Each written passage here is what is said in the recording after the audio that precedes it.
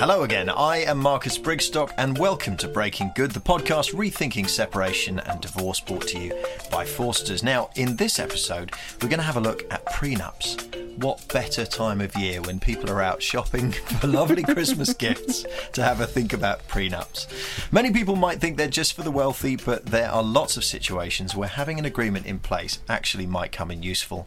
Alain de Botton has written a lot about love and marriage, and he said, "You are ready to get married when you're ready for administration." Oh, so romantic.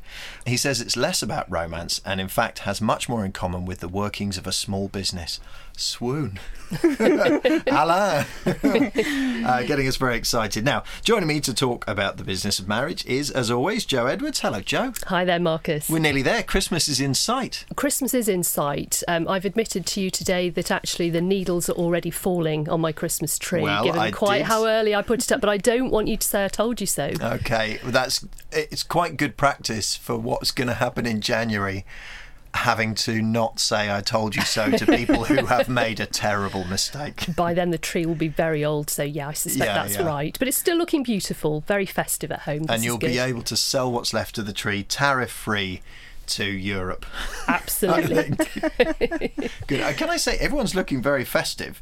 And by everyone, I mean Jo and I, of course. And we're joined again by Rosie Shum. Hello, Rosie. Welcome back. Hello, Marcus. Good to see you again. How have you been? I've been really well. I've been doing some ridiculous Christmas shopping. Good. Because I like ridiculous Christmas shopping. Excellent. So, what are prenuptial agreements and why are they used? So putting it at its really most basic level, a prenuptial agreement, and as we hopefully will also discuss today, can also be a postnuptial agreement, is just a document which sets out where a divorce may take place, if there is going to be one in the future, and what broadly the financial outcome may be if there were a divorce. So it's a document which can be prescriptive, or it can be fairly broad brush. It can flex over time to reflect possible changes such as children being born to the relationship. It can deal with how the finances will operate during the marriage, although the primary focus will be on divorce.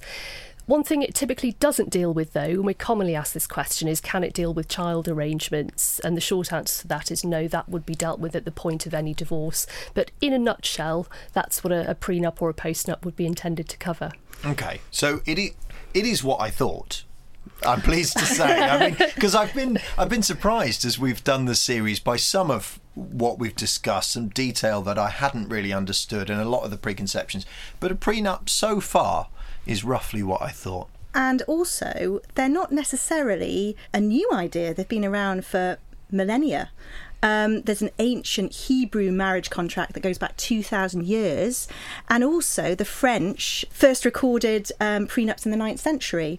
So originally the prenup was really set up to protect wives, assuring them of some form of property in the event of divorce or their husband's death.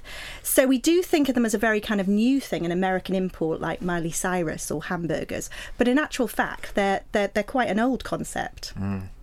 If you'd been Henry VIII's third wife and not got yourself a prenup, I'm afraid that's on you then at that point, isn't it? On your head be it. Literally on your head be it, if I've remembered the order correctly. Divorce beheaded behind, yeah. So, I mean, the obvious answer, I assume, to why would a person get a prenup, you've answered in a sense, to provide some certainty in the event of things going wrong.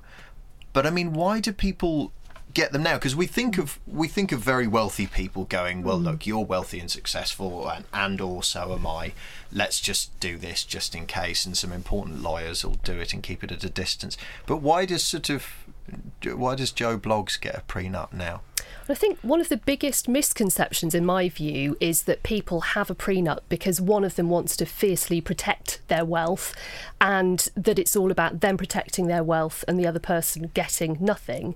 But there are many reasons, actually, why people might have a prenup. So, yes, there are scenarios, and we see quite a few of them, where there is an actual existing disparity in the financial positions of the couple at the point that they are getting married.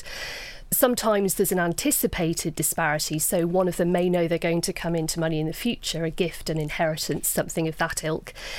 I think increasingly commonly, Rosie, we also see, proper dual income couples who it's more about, they want to have a discussion about how they're going to pool their resources, what they are going to pool, and what they're going to decide from the outset is going to be theirs individually. I think also increasingly commonly we see quite a few that are driven by the wider family.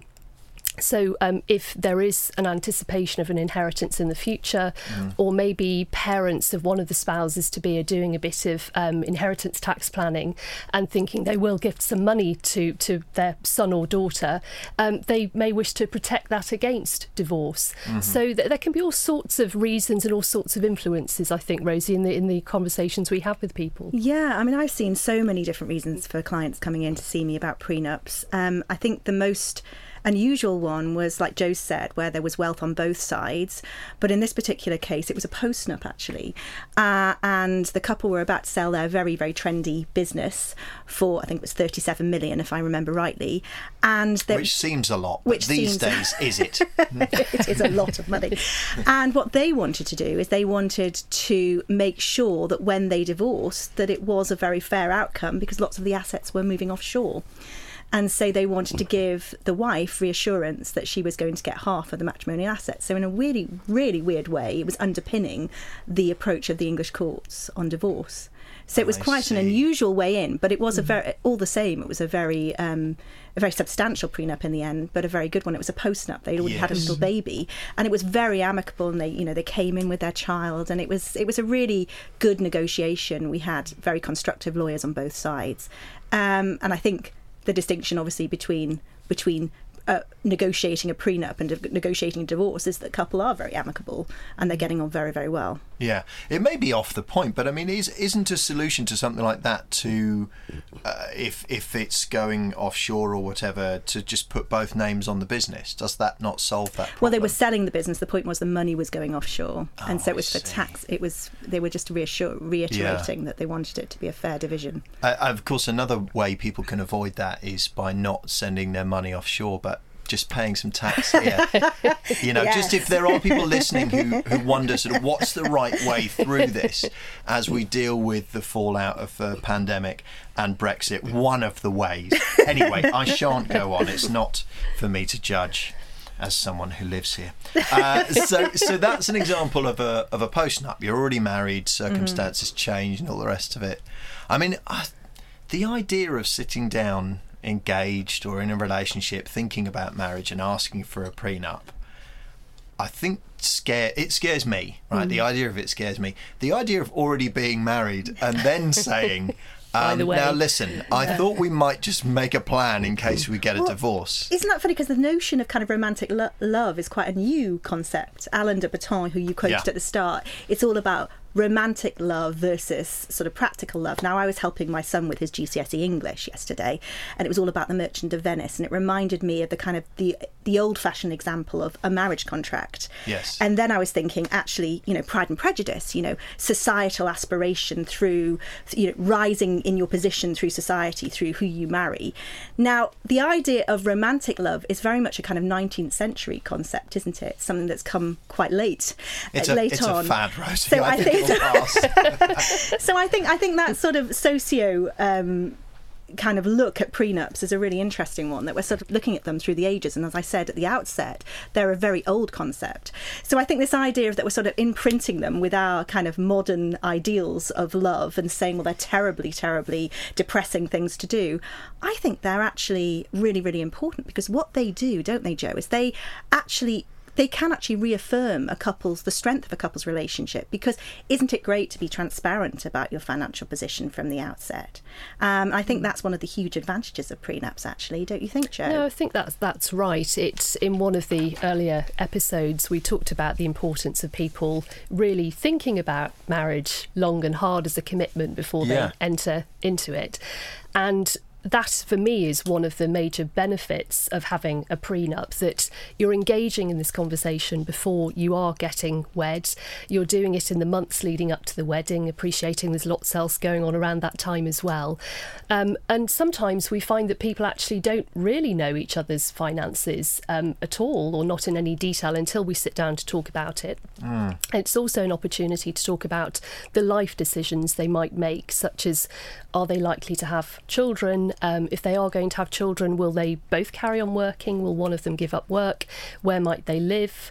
How might the child be educated? Because all of this feeds into the sort of outcomes that one might have in a divorce. And so, although I totally appreciate it sounds horribly unromantic to be broaching a prenup or a postnup, actually for us, I mean, we always say to people, sensible to be as dispassionate as possible about them. It's an insurance policy. It's something that we hope, frankly, couples will put away in the drawer once it's signed. They certainly won't live their married lives by the prenup. But if, heaven forbid, they ever do face divorce, and around 42% of marriages do unfortunately end up in divorce, it saves cost, both financial and emotional, of months, even years of litigation. So I think looking at it from that perspective, it just makes good common sense for people to have those discussions. I think the best example of extreme exposure on divorce is Jeff Bezos's divorce, where there's a $38 billion payout to his ex-wife. Which, again, it seems a lot, doesn't it? 38 billion, but is it these days? Enormous amount. She became the 4th richest lady in the world overnight, and she essentially is giving half of her wealth away to charity, which is incredible, really, if you think about it. And just well, is he going to be all right? Because that does seem like a lot of money. Well, of course, he got the other half of it, so he's okay. So he's okay. Probably okay. Yeah. He'll probably be all right again.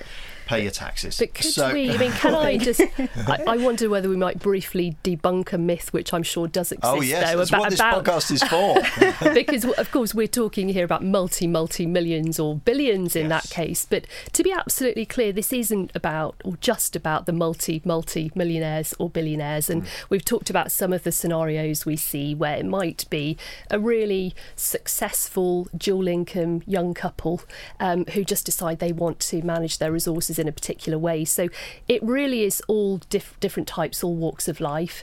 Of course, there's not going to be much point having a prenup if, like a lot of couples, it's just a family home with a mortgage on it and an income.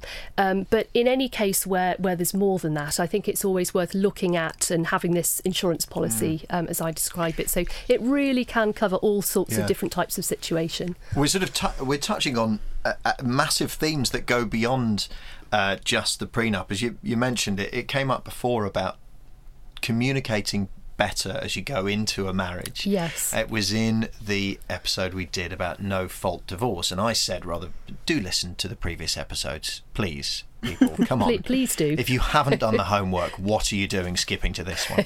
But I said rather flippantly, perhaps people should give a reason to get married. And of course, it was then discussed, quite rightly, that's what used to happen. Yes. You'd sit, with your priest or your whatever it may be, and you'd discuss it. Now I don't think so. And one of the things you mentioned just there is sort of, won't you have children? I know people in my own life, and I'm sure you do too, who've gone into a marriage where one of them definitely wants kids and the other one, or the bloke,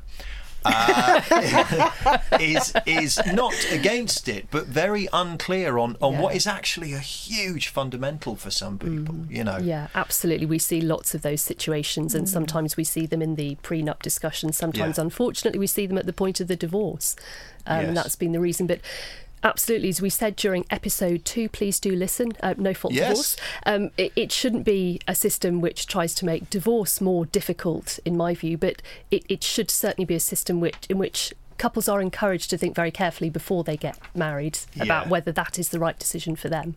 Absolutely. Have you created any prenuptial agreements that contain a condition about why the marriage is ending? In other words, are there any prenuptial agreements that say this is what we'll do unless you have an affair, in which case all bets are off and I will rinse you? So I haven't written any agreements like that because they wouldn't hold water here, quite frankly. But I've had 2 or 3 cases where I've acted for an individual who, I think in all instances, actually, it was an American prenup, different states within the US, where they've had these infidelity clauses. And I was reminded, I was looking this morning at some celebrity prenups. I do love a bit of celebrity to bring this into these podcasts, obviously. Bring a bit of glamour to it. And allegedly, and I think this is true, obviously, Jessica Biel and Justin Timberlake, for example, it's said that they have a stipulation in their prenup about cheating, and if Justin cheats on Jessica, she receives $500,000. It doesn't specify whether that's as a one-off or for each affair, but there we go. And a very strange one, I thought, Angelina Jolie and Brad Pitt, their prenup apparently said that if Brad cheated on Angelina, she'd receive sole custody of all of their children. Now, again, that's not something, as I've said already, that a prenup here would ever specify what would happen in the event of divorce to the children. But might that exist in American law? Apparently so. I mean, that particular clause, I have to say, with the children isn't something I've seen in my practice, but the infidelity clause and that leading to more money or a one-off payment, I have seen, but I've always advised the client, and certainly my most recent one, it was him who was the person who had been unfaithful, so it didn't work in his favour. And I was able to say to him, well, don't worry, because the English family court isn't going to give any weight to that. But it's one of the interesting points that we have in our practice, working with lawyers around the world on these documents. If we have couples with international connections, we do see some quite unusual clauses, and sometimes trying to translate things from one country to another, and our legal system can be quite challenging. Breaking Good. Rethinking separation and divorce. Brought to you by Forsters. Are there any other benefits to thinking about a prenuptial agreement that we haven't discussed? I think they promote autonomy, they promote individualism, and they promote certainty. So for me, it's about when a couple come to me, and when an individual comes to me of a couple, and they say to me, actually, I think I really want this prenup, but I'm not sure how to articulate that to my other side. I always say to them, actually, keep it simple, keep it. Let's kind of distill the essential elements of this document and try and agree heads of terms. And then they sort of feel empowered in the process. There's a sort of sense of autonomy that comes from drafting a document which you own, which is essentially tailor-made to your specific circumstances. So it's not a sort of, one size fits all. Joe and I really are skilled at making sure that these agreements are well crafted, well drafted, that they really cater to the needs of the particular family.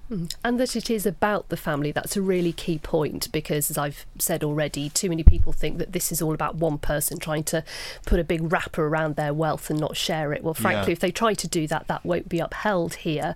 So even if you have a nuptial agreement in England and Wales, the court can still look at things on divorce, and if it deems that your agreement is unfair, it can substitute its own view of fairness. And so this is all about trying to work out fairness for the individual family, work out how fairness might flex over time, how the needs might change over time. So I think that's really important that's understood. I think the preconception, fairly or unfairly, is that the person going into the marriage with a larger pot of wealth is generally the one who suggests a prenuptial agreement, or perhaps their family do, or whatever. Is that roughly correct, or is it as often as not someone coming into a marriage thinking, I'm sort of, at least financially, a bit outgunned here, and I want to make sure that I'm not done over? I think you're right. It is generally the richer party who will suggest it, but I've had some very egalitarian approaches by clients with wealth on both sides, where there's complex issues because there's multiple jurisdictions involved, or they're in a different stage of their relationship. They're about to have a child, perhaps it's a post-nup. And so I think Joe and I, we've seen all sorts of different situations, and I think you have to be, as a family lawyer, very open-minded to that. The hardest prenups that I have to, and post-nups that I have to negotiate, are the ones where there's quite a kind of antiquated approach from the other side. So you have a lawyer on the other side that's quite intransigent, that they haven't thought about negotiating. It's a fait accompli, essentially. You have to sign what I'm sending to you. And I find those are the most difficult. I mean, they're not impossible, But if they come a month before the wedding, and really the recommendation is that you sign them 28 days before the wedding, it can be really, really difficult from a psychological perspective for the weaker spouse financially. Not the weak, not necessarily personality-wise, because they can sometimes be the strongest spouse. But the weaker spouse financially, it's hard for them to sort of deal with that situation. And the clock's ticking towards what should be a happy day, and one lawyer has said, look, it's this or nothing. Well, yes, and I think I know Joe would probably want me to touch upon this as well, but really it's about undue influence, that if you have duress or undue influence in the process, it can undermine the agreement itself. So if you feel there's a lot of arm twisting, more than that, undue pressure on the other party or on your client to sign this document, then you have to be very, very sensitive to that. And it's quite important for us as lawyers to make sure we've documented that as well. Now, speaking of sensitive, how on earth do you sit your beloved down and say, listen, I've been having a bit of a chat with a solicitor mate of mine, and I just sort of thought maybe sign here. How do you bring it up? What happens? One of the biggest aspects of this for me is the T word, timing. And timing is key. So I've got a case at the moment where it's a potential post-nuptial agreement for various reasons, and this couple had a prenup a number of years ago now, and one of them was in touch with me over the last few weeks to say, for various reasons, I think we might need to give this a bit of an MOT, which I totally agree with. And he said to me, when should I raise this? And I straight away said, well, when do the kids break up for Christmas? And he said, fairly soon. And I said, now's not the best time, possibly. So I think timing and being really sensitive about timing is desperately important. Likewise, if thinking about a prenup, not in the first flushes of an engagement and the really happy times, equally not 2 weeks before the wedding, not least because it wouldn't be upheld here if you were signing it, as Rosie says, under duress up against a wedding. So timing is key. I think honesty is key, being open and honest about what is the driver behind this. Now, it's an easier conversation in my experience if it's being driven by a wider family member, which it, as I say, quite often is, but just be open about that and discuss that with your spouse. Try to outline the positives, and we've tried to describe some of the positives today, so particularly the freedom to agree on financial outcomes, having that certainty. Of course, constantly peppered with, we never anticipate getting divorced, darling, don't worry, but this is that insurance policy type point, bringing that back in again. I've said already, do try to agree as much between you as you possibly can in terms of big picture principles, if not the actual figures. And I think providing lots of reassurance, not being closed-minded about what you're wanting to achieve, listening to any concerns that your spouse-to-be is expressing, any anxieties about their financial future under what's being discussed, and being prepared to move your position. And possibly, as I've said, being prepared to move the position under the prenup as the years evolve and as circumstances change. So I think if people bring all of those ingredients into the kitchen, into the discussions, in our experience, we can handle things fairly sensitively. Rosie is right to say that a big element of that is actually the solicitors who are involved, and not having somebody who is super aggressive, who is trying to conduct this like a commercial negotiation. Sometimes, dare I say, who perhaps isn't a specialist in this area, is a generalist. Those are, I've only had a handful of those, but those are my most difficult. That's an interesting prenup negotiations. Point. Yes, so maybe sort of the family solicitor.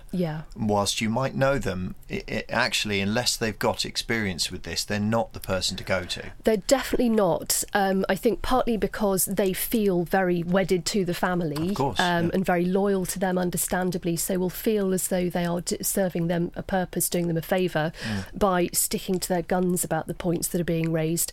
And partly because they're not steeped in this work, and these are bespoke documents. It's a specialist area of work. Ultimately, the court will not uphold this if one person has just stuck to their guns and said, this is the offer, take it or leave it. There's duress there, there's potential lack of fairness there. So that's not the way in which to approach these at all in our experience, I think. I think I'd just add on to Joe's list that my biggest advice is to be patient and kind. because this process can sometimes take a while. I've had a few post-nups that have taken slightly longer than has been expected because perhaps there's a baby on the way. We need to, if there's a baby on the way, you need to be careful. You need to make sure that you're giving your spouse enough time to really think about this in enough detail, and there's not pressure at the wrong time and stage in their lives. And so I would sort of stand back from it a little bit. Trust your lawyer. Trust your lawyer knows what they're doing to negotiate this in the right way. Do you sometimes or often find that one person going into a marriage doesn't know what their partner has got? Yeah, that's not. I mean, there must be uncommon. surprises come up. Certainly, we see it a lot on divorce, let alone on going into the marriage. So it's not uncommon. Yeah. When we start these discussions, for one person, obviously, they both have to do financial disclosure and set out what they each have at the outset. And if it's a case where one of them is worth considerably more than the other, then yes, it can come as a surprise. One of the difficult questions we get asked, particularly by wider family members, quite often, is, well, how honest should we be? And should we be overestimating, underestimating what an inheritance may be? And quite often, the people that we act for genuinely don't know what their inheritance prospects are. And we always say to them, well, it's best if we overestimate so that there are no surprises at the other end if there is a divorce and suddenly you said you inherited X, but actually we'd only thought it was going to be Y. That could invalidate the whole prenup. But yeah, it can be quite eye-opening for people, which again I think feeds into why it's so important to have that open and honest discussion. So in the event of a divorce, you do need to make a full financial disclosure, right?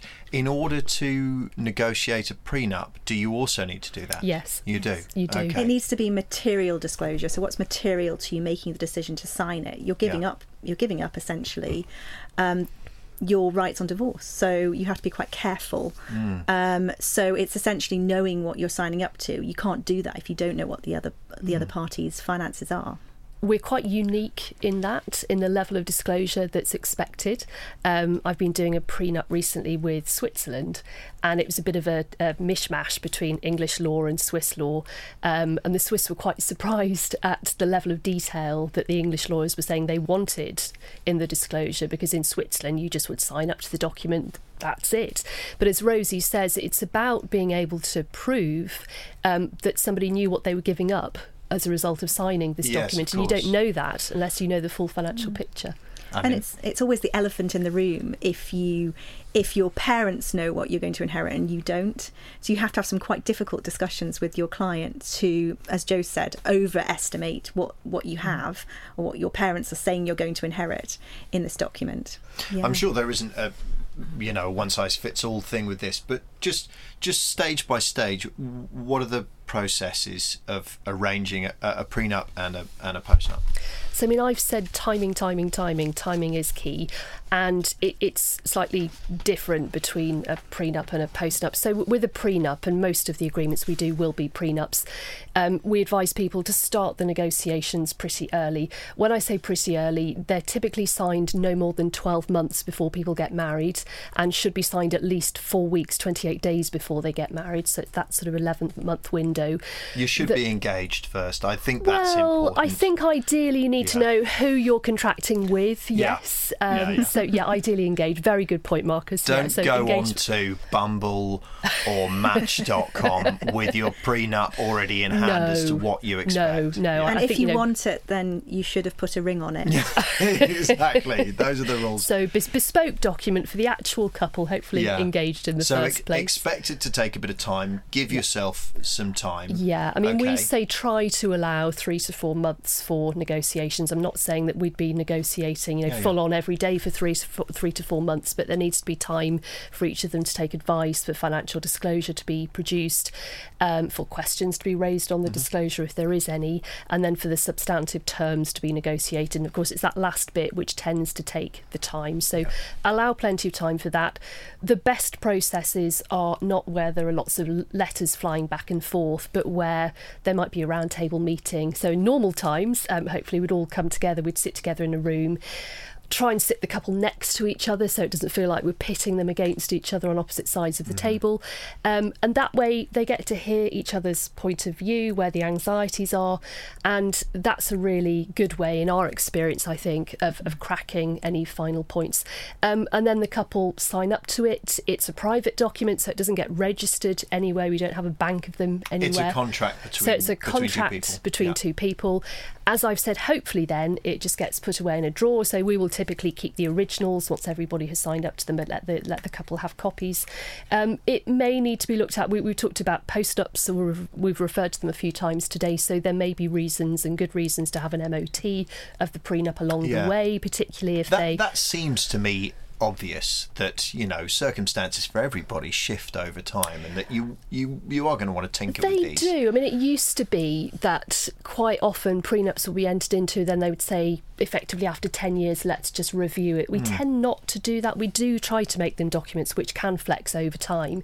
But if there has been unexpected wealth acquired on one side somewhere along the way, or particularly in international cases where we might have couples moving from overseas to England who have a prenup which the English family court just wouldn't necessarily understand or follow the terms of, that can also be a good opportunity to look at things again. Now, as Rosie has said, post-nup negotiations, and we've both done quite a few post-nups, are really challenging. They can be very time-consuming because there isn't the same impetus. There isn't a wedding on the horizon. There isn't the hook. And depending on the circumstances, I mean, Rosie talked about one case where I think you said your client was having a baby. I had one where the negotiations went on so long, unbeknownst to me, my client had a baby during the process. Right. Wow, okay. Didn't tell me she'd Didn't have a baby. Just went quiet for a few months, and I didn't really think about it. And then everybody regrouped, and I said, you've had a baby. We probably ought to factor that into this document in some way. So the post-nup negotiations can take a little longer, and sometimes, obviously, people just will refuse to sign a post-nup. They don't have to sign a post-nup. I had a post-nup where it was a hedge fund manager, actually, and he and all of his investors in his fund would not invest until he got a post-nup in place. So that was the impetus that we eventually got to sign it. Had we not had that impetus, had we not had that sort of background story, then it would have been very difficult to get it signed. Yes, so I imagine a sort of a wealthy family gathering round someone and saying, now listen, make sure you get a prenuptial agreement. I hadn't thought for a second about a gang of hedge funders. Well, yeah. Going, now listen, Charlie, those are really smart red trousers. They're really smart, but you've got to get this filly you're marrying, keep a bloody eye on her. I've only met a few of them. I don't know if that's how they speak. I think that's probably the case. Breaking Good. Rethinking separation and divorce. Brought to you by Forsters. Families and marriages come in all different shapes and sizes, and some older people getting married. How does it vary? How does a prenuptial or a postnuptial agreement vary in those situations? That's a really good question, and I think Joe and I, as I said before, are really used to dealing with all sorts of different situations. I think they have a really big role to play in second marriages, where one party comes in with perhaps financial baggage, commitments, be them financial or otherwise, and complex wealth situations, whether it's the family business or perhaps trust structures, etc. And I think we're very used to drafting postnups, prenups for second marriage situations. You have to be quite careful to balance the commitments to the new family against the obligations to the old family. I say old; they may not be old necessarily, but there's a sort of balancing exercise. And again, you have to be quite cognizant of just making sure that you're acting in your client's best interest, whilst also making sure that the agreement would eventually be enforceable. Hopefully, if a court were to look at it. And I think it has been an interesting development in recent years that I'm not sure I like the term grey divorce, but we have seen an increase in grey divorce. And as a result of that increase, we've seen more and more people getting married a second, third, fourth time later in life. And then we face requests for prenups, or it can be a postnup, as Rosie had said at that stage. I'm bound to say sometimes the result of those conversations, and I can think of one case in particular, was an older couple who decided not to get married. So they stayed together, they were living together very happily. But when I chatted through with my client, and she was the one with the greater wealth, he wasn't without wealth, she had children from the first marriage who she wanted to ensure would be provided for on her death. And the negotiations, the initial discussions just got very tricky when we talked about what fairness might look like for him, depending on whether they were married for 2 years or 5 years or 10 years, and he was approaching retirement at the time. I think she quickly realised that actually she did want to prioritise her children financially. And so that didn't mean that she didn't love him a lot, and as I say, they very much are still together, but they decided that marriage was just too risky from that perspective. And I can think of another case, again, a very lovely client whose husband had sadly died and had left her quite considerable sums. There'd been a bit of an age difference between them, and again, she had children. And she'd wanted to use a lot of that inheritance for charitable purposes, and she'd met a lovely new partner. And when we were having those prenup negotiations, I had to say to her, well, again, it might be better for you actually not to get married and just to keep the status quo. So sometimes that's where people end up. They just decide they are going to live together and not get married. But clearly, if they do get married, we have to think very carefully about what the provision might look like. So they're really interesting cases and interesting issues that they throw up. Can a couple who don't get married still come up with some sort of agreement between them Absolutely, that would be applicable in So- the event of them splitting up? Yeah. Joe and I have both probably prepared pre-civil partnership agreements as well, I should add to that, and same-sex couple agreements.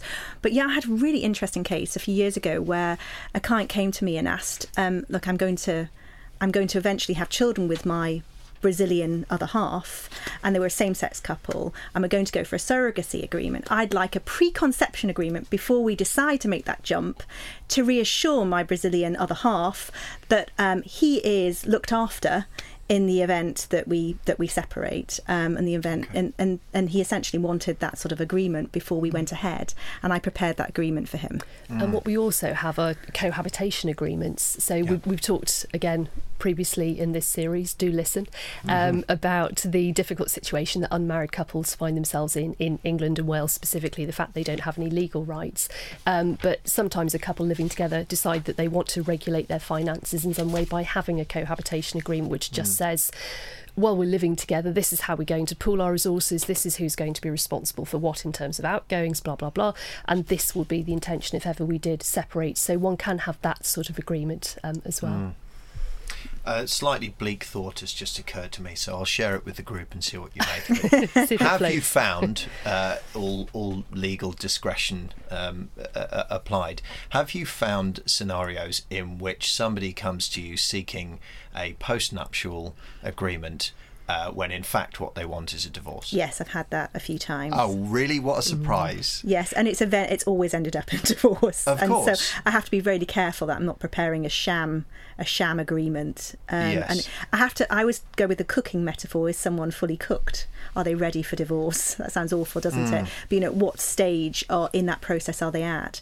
But I think sometimes postnups can be a good idea, because perhaps the reason why they're thinking about divorce is because they're feeling like their husband is perhaps financially controlling them, or their wife is financially controlling them, and so they want some financial security. So often Joe and I are sort of in that sort of cusp scenario where we're working out whether it's a postnup or whether it's perhaps a separation agreement or negotiations on divorce. But sometimes I'm going to actually bring in a positive here as well. Please. Sometimes let's keep it light and friendly, people. Sometimes it's not about that. I mean, I can think of a couple of recent situations. One where the couple had, with a lot of sadness after a long marriage, they decided they were going to separate, but for various reasons they didn't want to get divorced, and so we had a post-up again. I did it in mediation with them, actually, then sent them off for legal advice. It's all very amicable, and so a lot of it was about how they were going to carry on co-owning property, who was going to fund what. They were very fortunate, they had lots of properties around the world. What happened if one of them wanted to sell it, the other one didn't? So we actually positively worked through a lot of that. And then So separated, they didn't divorce, but a postnuptial agreement between them facilitated how they wanted to live apart. Facilitated how they wanted to live apart, how they were going to co-own things, and then as and if and when they did decide to divorce in the future for whatever reason, what would then happen, how everything would be divvied up. And I have another case at the moment actually where I'm really crossing everything. We've got a certain distance with financial negotiations in the context of a divorce. My client really, I think, would like to reconcile.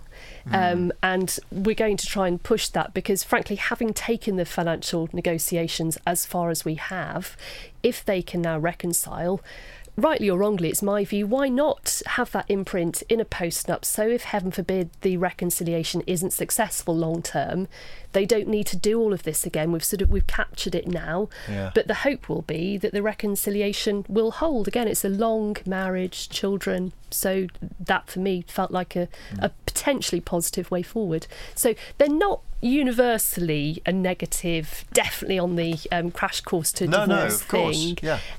How do you, as lawyers, how do you psychologically prepare someone for the process that they're going through? How do you sort of get them ready? Because part of this might be a bit bruising. I think, again, it goes back to relationships and just always having at the forefront of your mind. We talked last week about children and children being at the forefront. These discussions, it's about holding the relationship and ensuring that they come out of the other side of these discussions as unscathed, as happy as possible. So partly it's that prep at home, discussing what they can, or a facilitated conversation to agree what they possibly can. Partly that's about the relationship with the other solicitor, as we've also mentioned, and just trying to make it a good process, as kind a process as possible for the couple. Yeah, it's not about point scoring. It's not about rehearsing a divorce. It really is about being kind and patient, as I said before. Absolutely. Well, there's a nice positive to end it on. As we've said, do go back and listen if you haven't already to previous episodes. We certainly hope there'll be more next year as well. Let's see. That is all the time we've got for today. I've been Marcus Brigstock and will probably continue to be. Thank you very much to Joe Edwards and Rosie Shum, and of course our producer Sophie Black. If you'd like to get in touch, you can find us on Twitter @ForstersFamily. And in the meantime, thank you very much for listening, and unless you're listening to this next year, Merry Christmas.